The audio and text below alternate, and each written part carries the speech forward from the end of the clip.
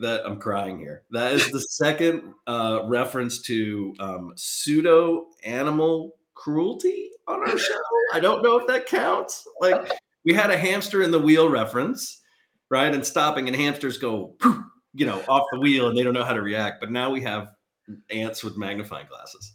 Yeah, I'll say that's not a practice that I enjoyed as a child or as an adult. Of course I do think the pandemic has essentially been that for all of us. Oh my gosh. Well, I'm not gonna lie. I think when I was a child, I sat in an anthill as a small child, and I'm forever scarred. So I may have had some retributional moments with ants and magnifying glasses as a youngster, but certainly not in my formative, not in my later years. Certainly not. My parallel story of that is I sat on a bee with the back of my knee. And fun fact for anybody watching this, my grandmother went to the store, bought a pack of cigarettes, and I'm going, hell, because this woman hated smoking. If you break a cigarette and rub it on a bee sting, it'll immediately pull out the stinger. No joke. Wait, run that. Wait, what? Say cigarette. That again. You break the tobacco part. Uh-huh. You rub it on a bee sting. It'll pull the stinger out and soothe the sting because of all the chemicals and everything that are in the cigarette. Wow. And then what do you do with the rest of do you take the rest of the carton of cigarettes behind the band room at school? And then that's hand them out to the 8-year-olds. Hey, that's where we smoked. Who doesn't smoke behind the band room? What's the band room for anyway? Oh my God. Are you ready to do this? Let's go. We get more wisdom on the way. Right. Welcome to the CXR channel, our premier podcast for talent acquisition and talent management. Listen in as the CXR community discusses a wide range of topics focused on attracting, engaging, and retaining the best talent. We're glad you're here.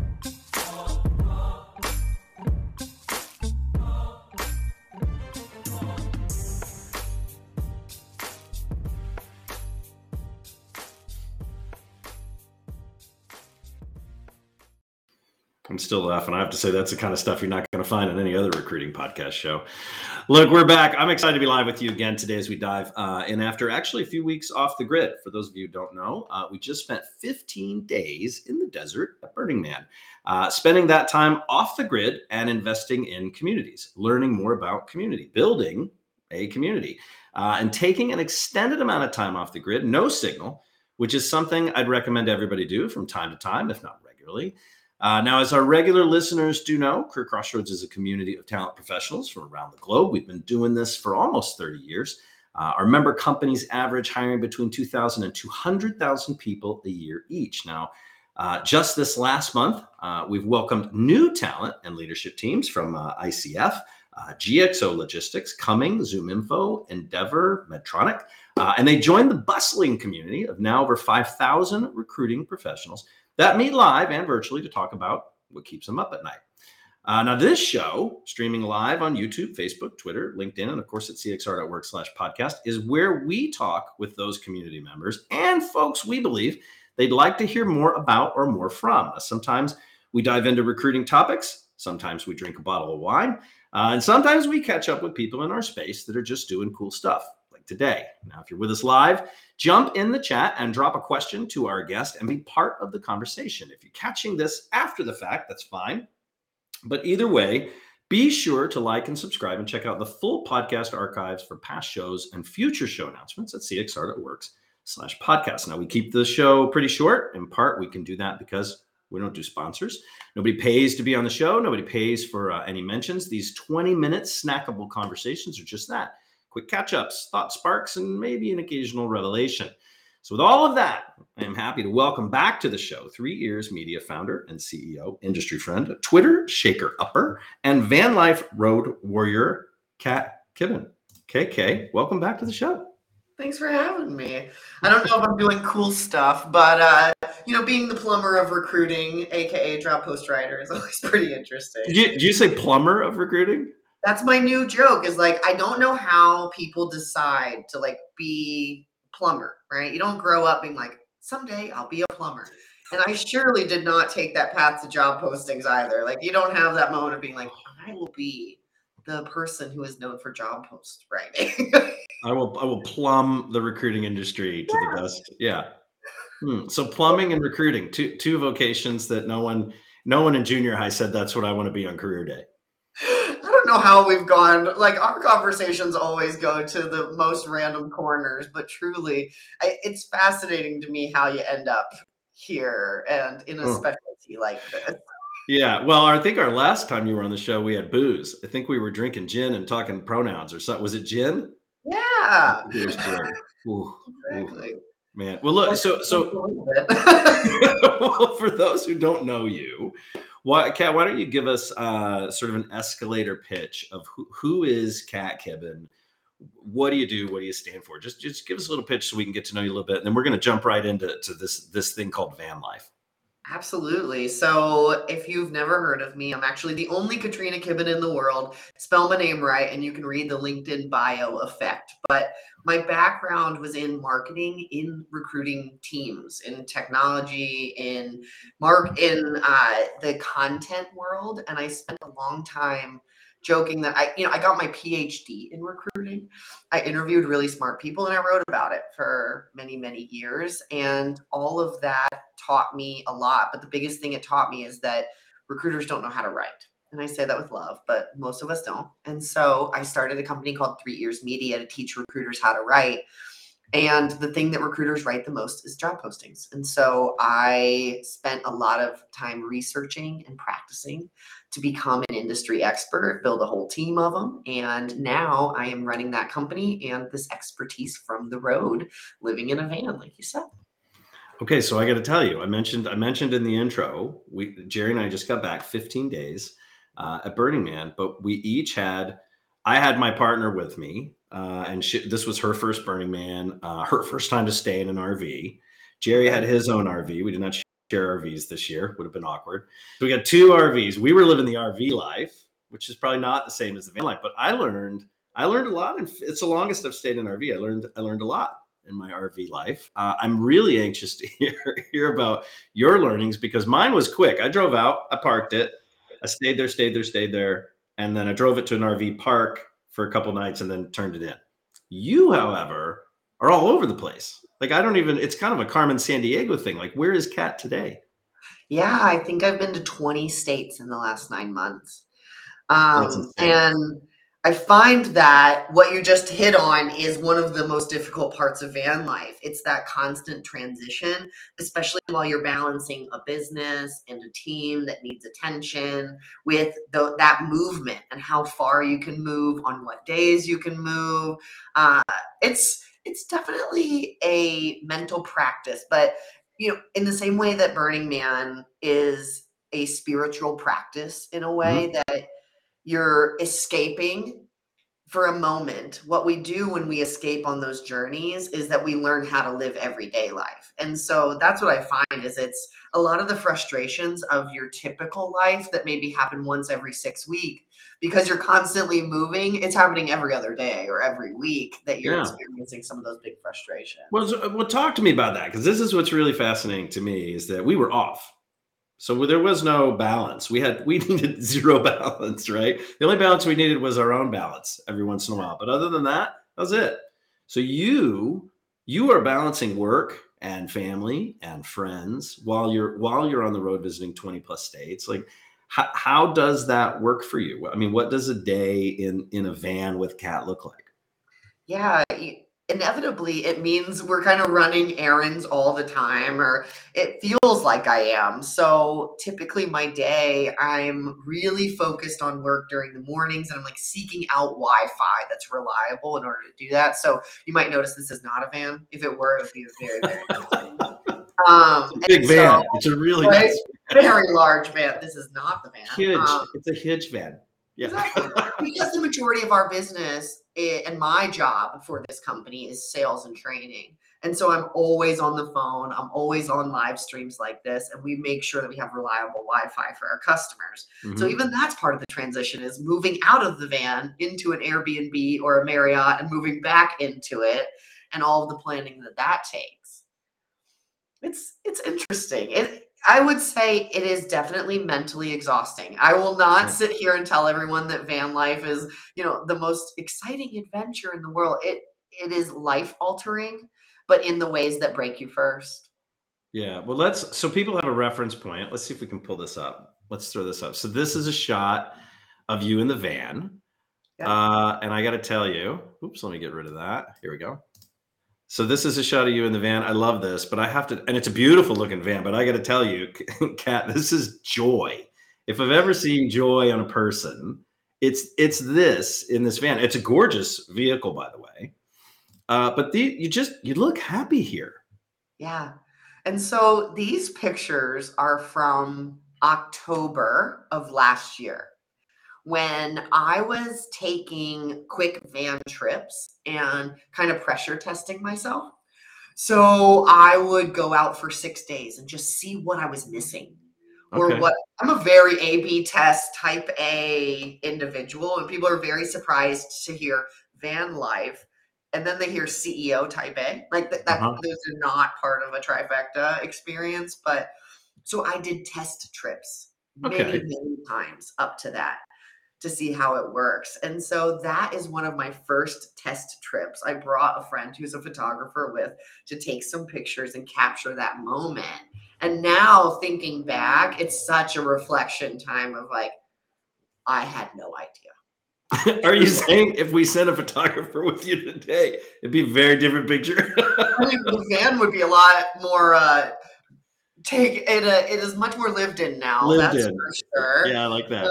There's dirt everywhere because you my can't gosh. keep a van clean. I've learned.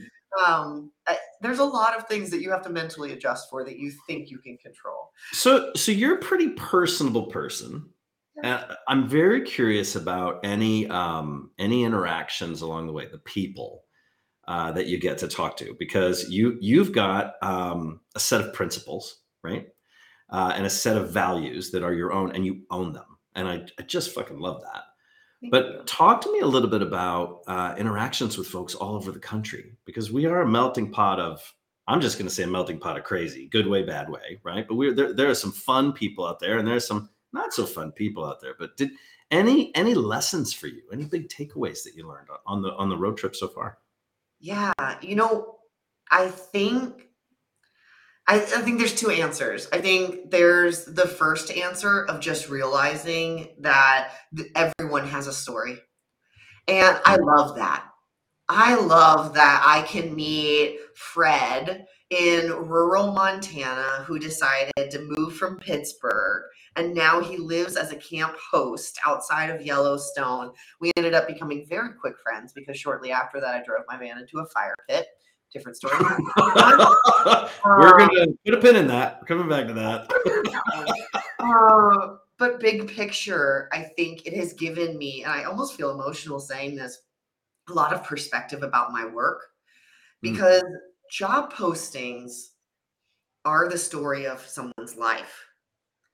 And it's very easy to sit in a beautiful home with your nice elevated desk and interview someone in rural Indiana about a manufacturing job and write all these details and ask these questions and think you've captured it. But then to drive through and see the community surrounding that factory. For example, to realize that these people can't afford to live near their work because of the changes in that economy, and you can feel it and you can see it. And as much as I love data and research, and I consider myself an anthropologist at my core, actually being in it is such a good reminder of why I actually do this. Yeah. Yeah. Well, I mean, I love that because you are in the field, so to speak, right? And you're starting to feel a little bit. Was there some convenient tie-in to maybe some of your customers, and you happen to be in those markets where they were struggling? Absolutely. Where you could tie all of that to work? Oh, it's insane to me how often I end up talking to someone and they're like, we have a factory in this area. And I'm like, funny enough, they had Mexican food at the place down the road. And I saw your billboards, right? I saw your signage. That's not going to work for you. Because I lived in this community for a week, and this is where people gather, and it's nowhere near where these conversations are happening, or right. Because I'm also a very observant person. I love that moment of turning your phone off and just watching. That's my favorite. I don't need to talk to anybody. I just want to see and listen to conversations. And truly, I think this will plant so many seeds for how I think about recruitment marketing going forward, how I think about how we talk to each other, because the other side of this is those conversations with people. They tell me about the work they did. You know, work is so fundamental to how we see ourselves, even in retirement, I've learned. And most of the people I interact with are retired people, because most people don't get to live in an RV park Tuesday to Thursday like I do. And I love learning where they were, why they decided to end their career, and what they want to see now that work isn't their priority.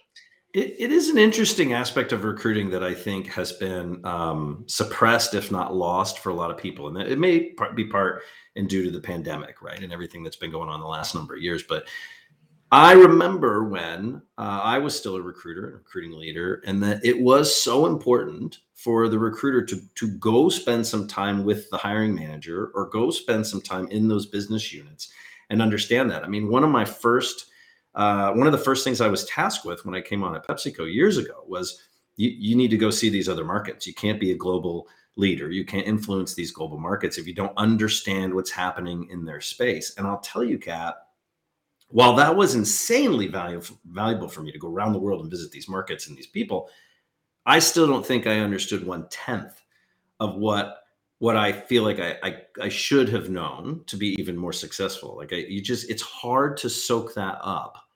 And I feel like we're in a place where not a lot of people, to your point, have the freedom or the liberty to be able to pick up and go spend a week at the factory, or go spend a week in the field. Yeah. Well, and I think there's this dimension when you're living in a hotel. I know exactly what you're talking about, right?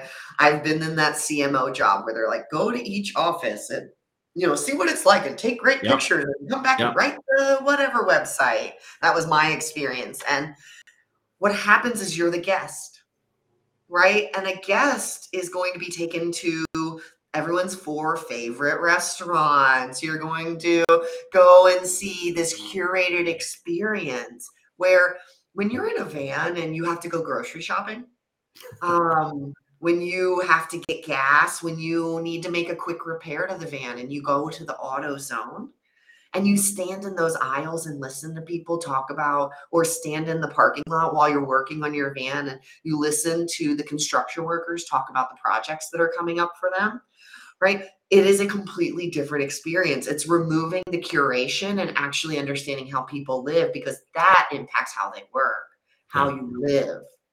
It raises an interesting question. So if we wanted to spread the wealth, right, the knowledge, if we wanted to try to, like, we can't scale that at organizations. We can't put everybody in a van, right, for weeks. But it does raise the question, and I don't know that there's an answer, right, at least for this, but how could we sort of mirror that or replicate that level of understanding today without putting people in vans and putting them on the road? My suggestion, this is not a pure answer, but a lot of times when I am talking to a hiring manager who doesn't know who I am or doesn't know what I'm doing, I say, do you know why I'm here? And they're like, nah, not really. And I'm like, we're going to write a job posting. And the difference between what we do and what everyone else does is simply that we only try to tell the truth. We're not going to make anything up. We're not going to read historical documents. I just want you to tell me the truth. But what about the spin? I need my job to have sizzle. I need it to be sexy. Come on. And I'm always like, what are you trying to sell? This is not a vacuum cleaner. Like, we don't just get to make a mark on the board when you complete this transaction. You have to live with this person. Like, let's not sizzle this. Let's actually give the worst case scenario and see if you want to do that with me. Right? Like, when I did the van is the perfect example. My very first trip, I was going to speak at a conference in Vegas. And what I did is I booked a rental van out of Vegas. I drove up to Zion and I drove back. Love, yeah. But I did it in July in Nevada in a van. And if anyone doesn't know what temperature it is or what it might be like to be in a van with no air conditioning, I did it. I did the worst condition possible because I wanted to know I could survive the worst, not the best.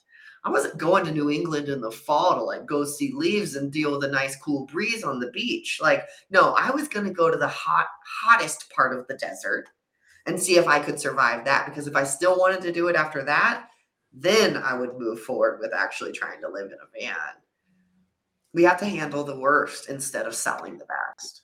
So yeah, so I think the tie back to this is, and we talked a little bit about this, I think before the show had kicked up, but really talking about opting out, right? So adjusting the funnel. We do want to attract people to get them in the flow, in front of the hiring managers, in front of the folks that are doing the work. But there's also an element of like we got warts too.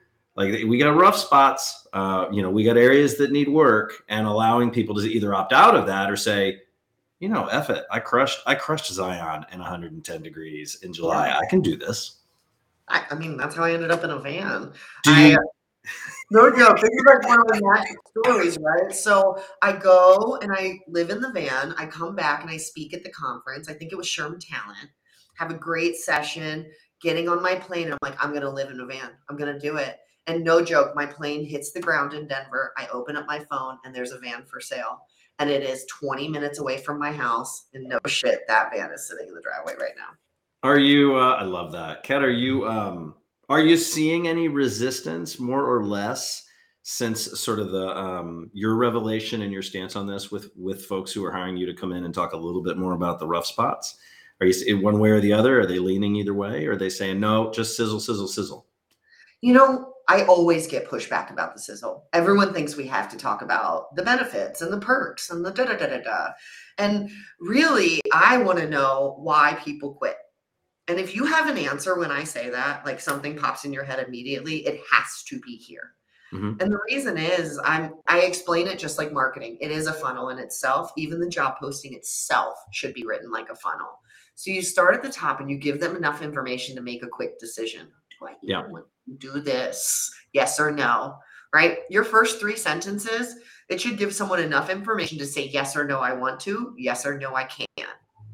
The next, right? And we're moving, and I want to give chances to opt out the whole way. That's what landing page is. If you're ever scrolling a page and you see those button moments, those are the moment when you can opt out or go forward. And that's what they're trying to do, is make you make a decision. And bad job postings don't try to make anyone make a decision. They just tell a story. Like, this is not fiction. This is supposed to be real.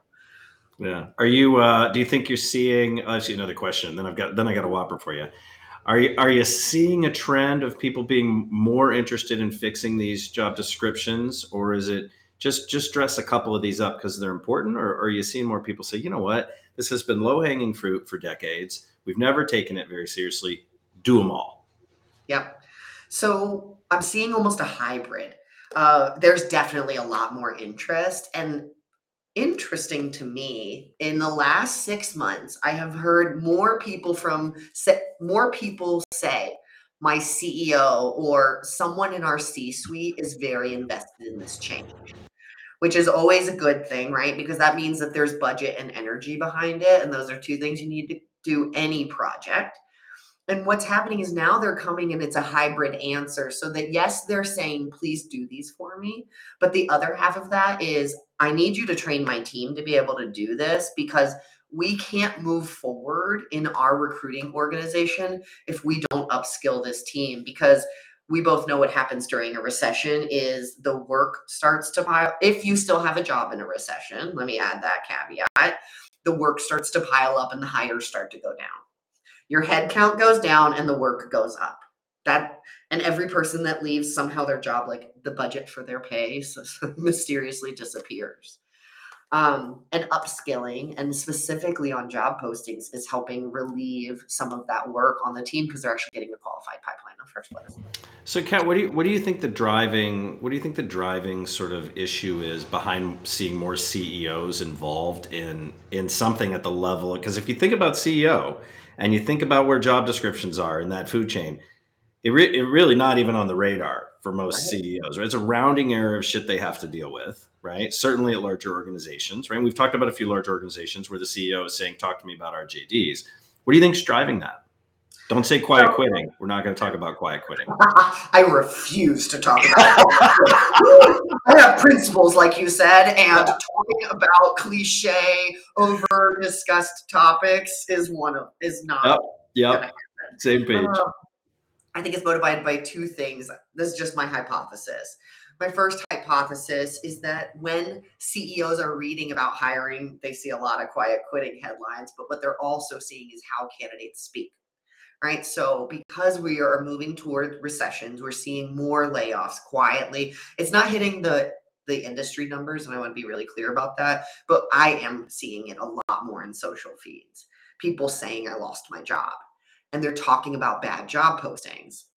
And I think what's happening is that's an element that there's so much of them, so many of them. So 99 million jobs posted last year. Okay.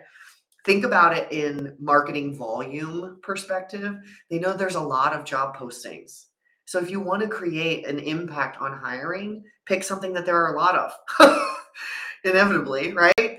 And it's one of the variables they can actually control. So when they see a good one, they're like, why can't we do that? Interesting. Yeah, it'll be interesting to see if that trend picks up. It is something we have said for years. It's just so easy to fix.